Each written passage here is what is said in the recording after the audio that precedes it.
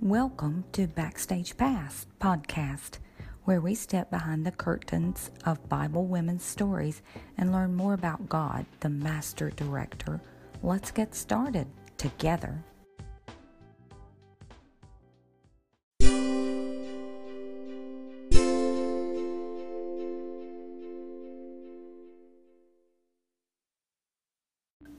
You are listening to the U-Turn Bible Study podcast series, 9 episodes about women of the Gospels who encourage us to turn our faith into a mighty force for God.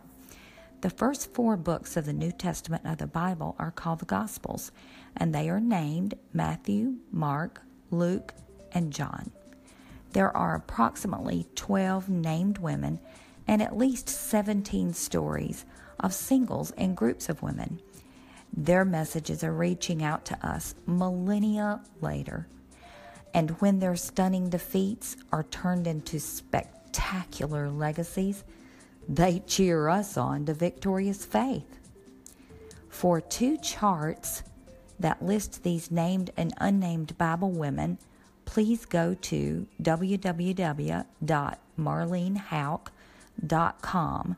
That's MarleneHouk.com.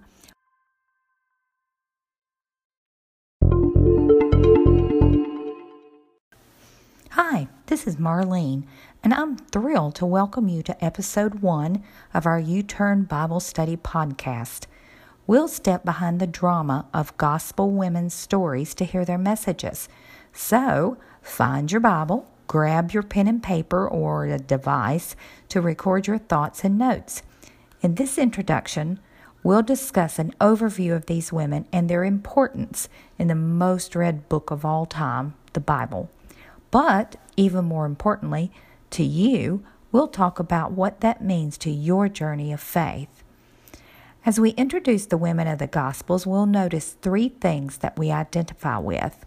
Number 1, we can identify with gospel women in their many roles and experiences and emotions, just as we do with other women in our modern everyday lives.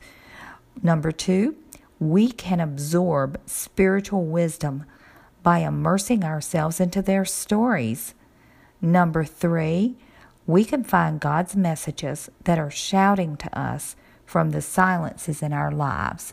These are 3 things that we can learn in the introduction to the U-Turn Bible Study.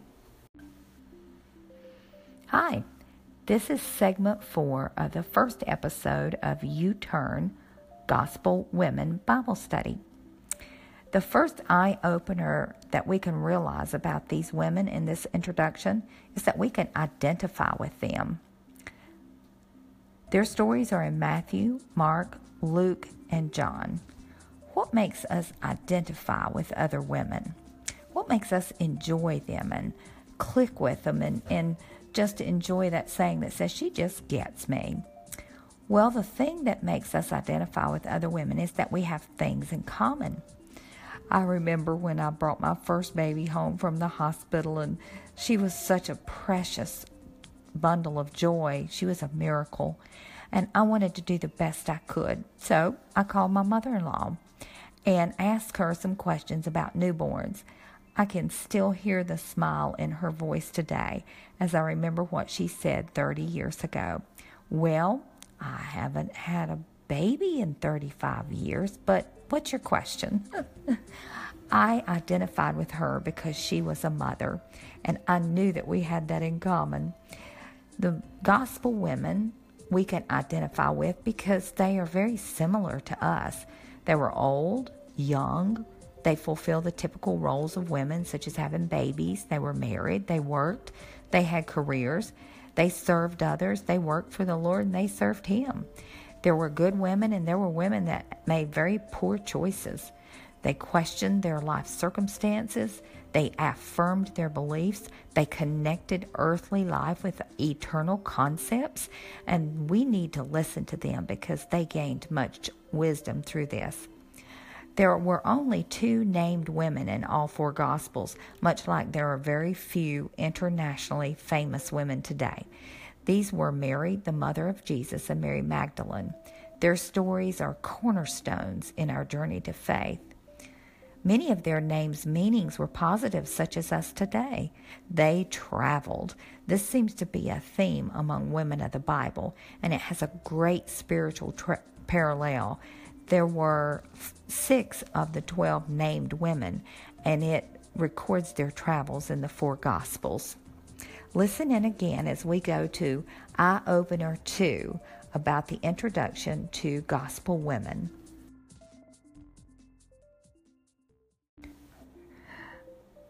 The second eye-opener that we can think about when we think about an introduction to the gospel women is that we can view their spiritual wisdom, and then we can absorb that into our own lives as we immerse ourselves into their stories. The first eye-opener was identify, I. The second eye-opener starts with the letter V, I-V, where we can view their spiritual wisdom. When we think about the gospel women, we think about the wisdom that they have. For example, they are speaking to us through what they did, and we can glean wisdom from what they did. For example, they traveled. Many of the gospel women traveled. They traveled with Jesus in his ministry. Mary, the mother of Jesus, traveled to see Elizabeth when she realized she was pregnant with baby Jesus. So what does all this traveling, as it occurs over and over again in the Gospels, what are they trying to tell us? It reminds me of the Great Commission, the spiritual parallel to physical travel, where Matthew 28:19 and 20, God tells us to go. Jesus says, "Go ye therefore and teach all nations." And he goes on to tell us how to do that.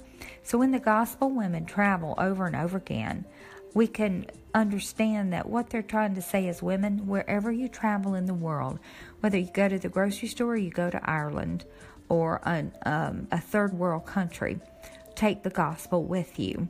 So we can glean wisdom from what they did, and then we can find wisdom from their position in the Gospels. If you look at the charts provided on my website, marlenehouck.com, you will realize in the chart of named and unnamed women that most of them are their stories are told in the book of Luke. Well, what do we know about Luke? Well, he was a physician. He was one of the Apostle Paul's fellow laborers, and he was with Paul during his last imprisonment. He wasn't a Jew, but he was a Gentile. So he speaks to us. Gentiles are all the people that are not Jews. He was probably a Greek, which was a Gentile, and so that's very significant to us because we can look at these women and know that we can relate to them. There were 5 miracles of healing of women in the book of Luke, and 2 of them are unique to him. The widow of Nain, her son died, and Jesus raised him from the dead, and the healing of the woman with an infirmity in Luke 13:10 through 17. The other 3 were healings also: Simon Peter's mother-in-law, Jairus' daughter, and the healing of an afflicted woman in chapter 8. What does this tell us? Luke is a physician, and Jesus tells us to be like him. So Luke, as a physician, was pointing all women to the great physician that could not only heal their body, but could heal their soul and their spirit, which was eternal. So we can glean wisdom from simply the women in the Gospels as to their position. Many times in life, just where we're at the right place and at the right time to share the gospel, and God arranges that so you can glorify him. The third thing that we can learn about women in the Gospels and the wisdom that they have is we can just garner wisdom from what they said. What they said, we can say too. Mary said in Luke 1:38, "Be it unto me according to thy word." I can say that. I can say, "Be it unto me, Marlene, according to the word of the Lord." John 11:27, Martha says, "I believe that thou art the Christ, the Son of God." I can say that too, and I believe Martha's telling me to do that. She said, "Marlene, please say, I believe that thou art the Christ, the Son of God." In Mark 5:33, the woman with the issue of blood, why, she told Jesus everything. That is so important to a woman's health, both emotional and spiritual, as that she has an outlet for her fears, an outlet for her insecurities and her doubts. And that is that she can be like the woman with the issue of blood. She can tell Jesus everything. So we can view and absorb spiritual wisdom from the gospel women in at least these three ways. Next, we'll be talking about how we can learn from the silence, the big, long silence that happened before the gospel women appeared on the scene. The third eye-opener in the introduction to women in the Gospels starts with the letter Y, and it stands for the word yield. This is so important because we can yield to God's messages that are actually shouting to us from the silences in our lives. And gospel women, simply by being where they're at, prove this. Between the Old and the New Testaments, there were 400 years of silence. God did not speak directly to any prophets. It's not recorded in the canon of the Bible. And yet, there are gossamer, web-like connections between the Old and the New Testament that are fascinating to explore and discover. During these 400 years of silence, there is a definite message in the silence. There's an incredible connection in the silence, and there is a voice in the silence that speaks to us. First of all, there's a message in the silence. These women in the Gospels were placed in the Bible after 400 years of hearing nothing official from God. From the last book, Malachi, in the Old Testament, to the first book in the New Testament, Matthew, there was a time of a desert of starvation for a word from God. Then in Matthew chapter 1, there are 5 women that burst on the scene that are named in the genealogy of Christ. And it is amazing what their messages are. And one of the messages is that they were 5 women that were either labeled by society as in a negative sense, such as in Mary, the mother of Jesus, when she was found out to be pregnant before marriage, official marriage. And then the other women, such as Rahab, Bathsheba, Tamar, and Ruth, had cultural reputations that were viewed negatively by the cultures that they moved to, or else they'd made poor choices in life like Rahab, or perhaps they were between a rock and a hard place like Tamar, and it didn't look good at all for them. And that was one of the messages God's trying to tell people through the women of the Gospels, is that God can redeem the worst of situations and bring His glorious light to it and make it all work for good. The last named woman in the Old Testament was Lo-ruhamah, the daughter of Hosea the prophet and Gomer the harlot. She symbolized the spiritually adulterous nation of Israel. Her name means not pitied or not have mercy. Well, guess what? The first named woman in the New Testament was Tamar, or Thamar. She was the daughter-in-law of Judah, who he lied to her and promised to give his third son to her after she became a widow from his first son. And he did not. So Tamar decided to play the harlot and had a son by him, and she almost got killed in the process. This is an echo of Gomer, who was a harlot. What a powerful way to connect words of God from the Old Testament to the New Testament.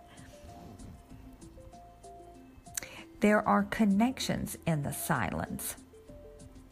Women in the Old Testament are in groups just like women in the Gospels. There are many women in the Old Testament, like even Sarah and Hagar, that was not a comfortable union. Leah and Rachel, the daughters of Zelophehad, and Job's 3 daughters that were born after his great trial. The women are grouped together. They have characteristics just like the women in the New Testament. They have the same roles, the same emotions. So there are gossamer threads of connection between the Old Testament and the New Testament. In that, there are connections in the silence because Jesus is working. God is working. There was a preparation for the coming of Christ during that 400 years of silence. This isn't a reason for the silence, but proof that there is a purpose to the silence. Prophecy was fulfilled. Many of the events during the 400 silent years fulfilled Old Testament prophecy, such as the Greek and Roman empires that took over the land of Israel, mentioned in Daniel chapter 7, verse 9. The 400 years provided a position of waiting, and as we all know, waiting has its own benefits. It makes us greater women of faith. It helps us to focus on God. It deepens our relationship with Christ. And there are examples of other connections between the Old and New Testament, such as words. The word touch, Eve twisted in the Garden of Eden and dragged this word through the muck and the mire of her pride. But in the New Testament, you read of Peter's mother-in-law, and it includes that word and the idea of touch, because he touched her by the hand and raised her up. Jairus' daughter, he took her by the hand, and then the other lady that was, he held her hand and helped her to be healed. There are connections between the Old and the New Testament in the sense that the geography is the same, the law is the same, God is the same. And then the third thing we can learn from the silence is that there is a voice in the silence. Are there times in your life when God seems silent? Take heart, dear one. He is not. Look for Him. He is there in your silence. How can we know this? We can look at some Bible verses that help us to understand how God is working in us through these silences. Proverbs 3, 5, and 6 says, "Trust in the Lord with all thine heart, and lean not into thine own understanding. In all thy ways acknowledge Him, and He shall direct thy paths." I can trust God in the silence. Hebrews 11:11 says, "Through faith also Sarah herself received strength to conceive seed, and was delivered of a child when she was past age, because she judged Him faithful who had promised." We can judge God faithful on the basis of His promises. In Romans 15:4 it says, "For whatsoever things were written aforetime were written for our learning, that we through patience and comfort of the Scriptures might have hope." We can take heart from the examples of others in the Bible, and we can trust God in the silence. John 14:26 says, "But the Comforter, which is the Holy Ghost, whom the Father will send in my name, He shall teach you all things, and bring all things to your remembrance, whatsoever I have said unto you." We know that we have a comforter and a guide in our silence. And last of all, 2 Corinthians 3:18 says, "But we all with open face, beholding as in a glass the glory of the Lord, are changed into the same image from glory to glory, even as by the Spirit of the Lord." During the silences of God, we can know that He is changing us into His image.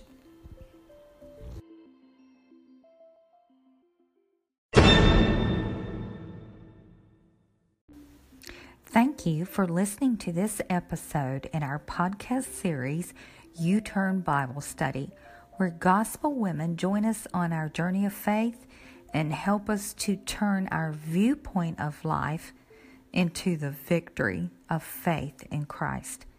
Be sure to share this podcast with friends. Join us next time as we step behind the scenes of gospel women's stories and discover transforming truths.